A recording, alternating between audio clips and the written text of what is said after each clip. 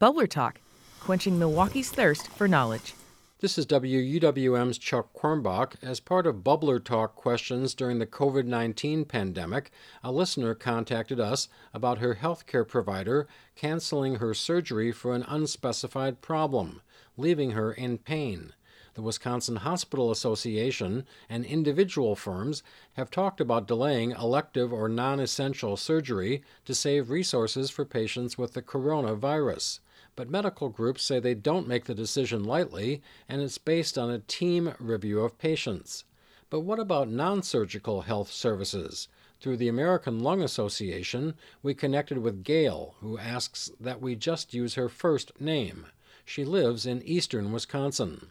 So last May of 2019, I was diagnosed with stage 1 adenocarcinoma. That's a type of cancer that begins in mucus-secreting glands. Gail says it affected her lungs. Stage 1 means early stage, but last July Gail had surgery. She had a follow-up CT medical imaging scan last fall, but her latest scan has been postponed from this month to June.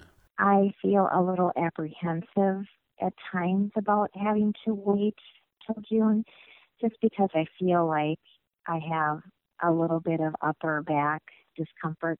And at times I feel like I have some mucus in my chest or a little bit of heaviness in my chest. At the same time, Gail says she doesn't want to go to a hospital anyway, out of worry she might be exposed to COVID-19. Through the Milwaukee-based breast cancer support group ABCD, we connected with local resident Fran McLaughlin. She continues to have infusion treatments, in which chemotherapy drugs are injected into a vein.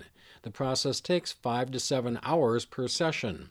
But McLaughlin says one thing that's changed during the COVID-19 pandemic is she can no longer have visitors during infusion. So it was nice to have people that could kind of stop by, speed up the process a little bit for you, where the time flew by a little bit better. McLaughlin says she now reads or does crossword puzzles. She says she fully understands her healthcare provider being more cautious. McLaughlin says another change is she doesn't come into the clinic for weekly blood work after an infusion, for a check of blood levels or signs of anemia. In lieu of that, what they're doing is a nurse will call and make sure that if you're experiencing anything that seems amiss, or they will have you come in. They're trying to limit those interactions and keep their cancer clinic COVID virus free. And like Gail, the lung cancer patient, McLaughlin, battling breast cancer, says she does not want to get COVID-19.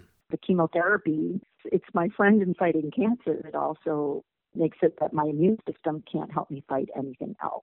The healthcare system says people with medical problems shouldn't be shy about talking with a provider about the possible need for additional care. Nicole Brady is Chief Medical Officer for the insurance company United Healthcare Group.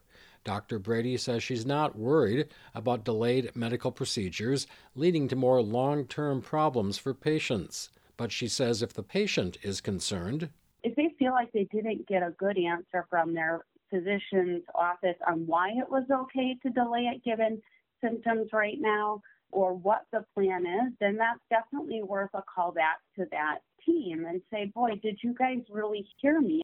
Many hospitals are offering telehealth sessions, such as video chats with providers. But some medical experts say if the COVID-19 pandemic stretches out over much of the year, the healthcare system will either have to figure out how to see in person other types of patients more often, or risk more people dying. Chuck Quirmbach, 89.7 WUWM, Milwaukee's NPR. Support for Bubbler Talk comes from Sunbadger Solar.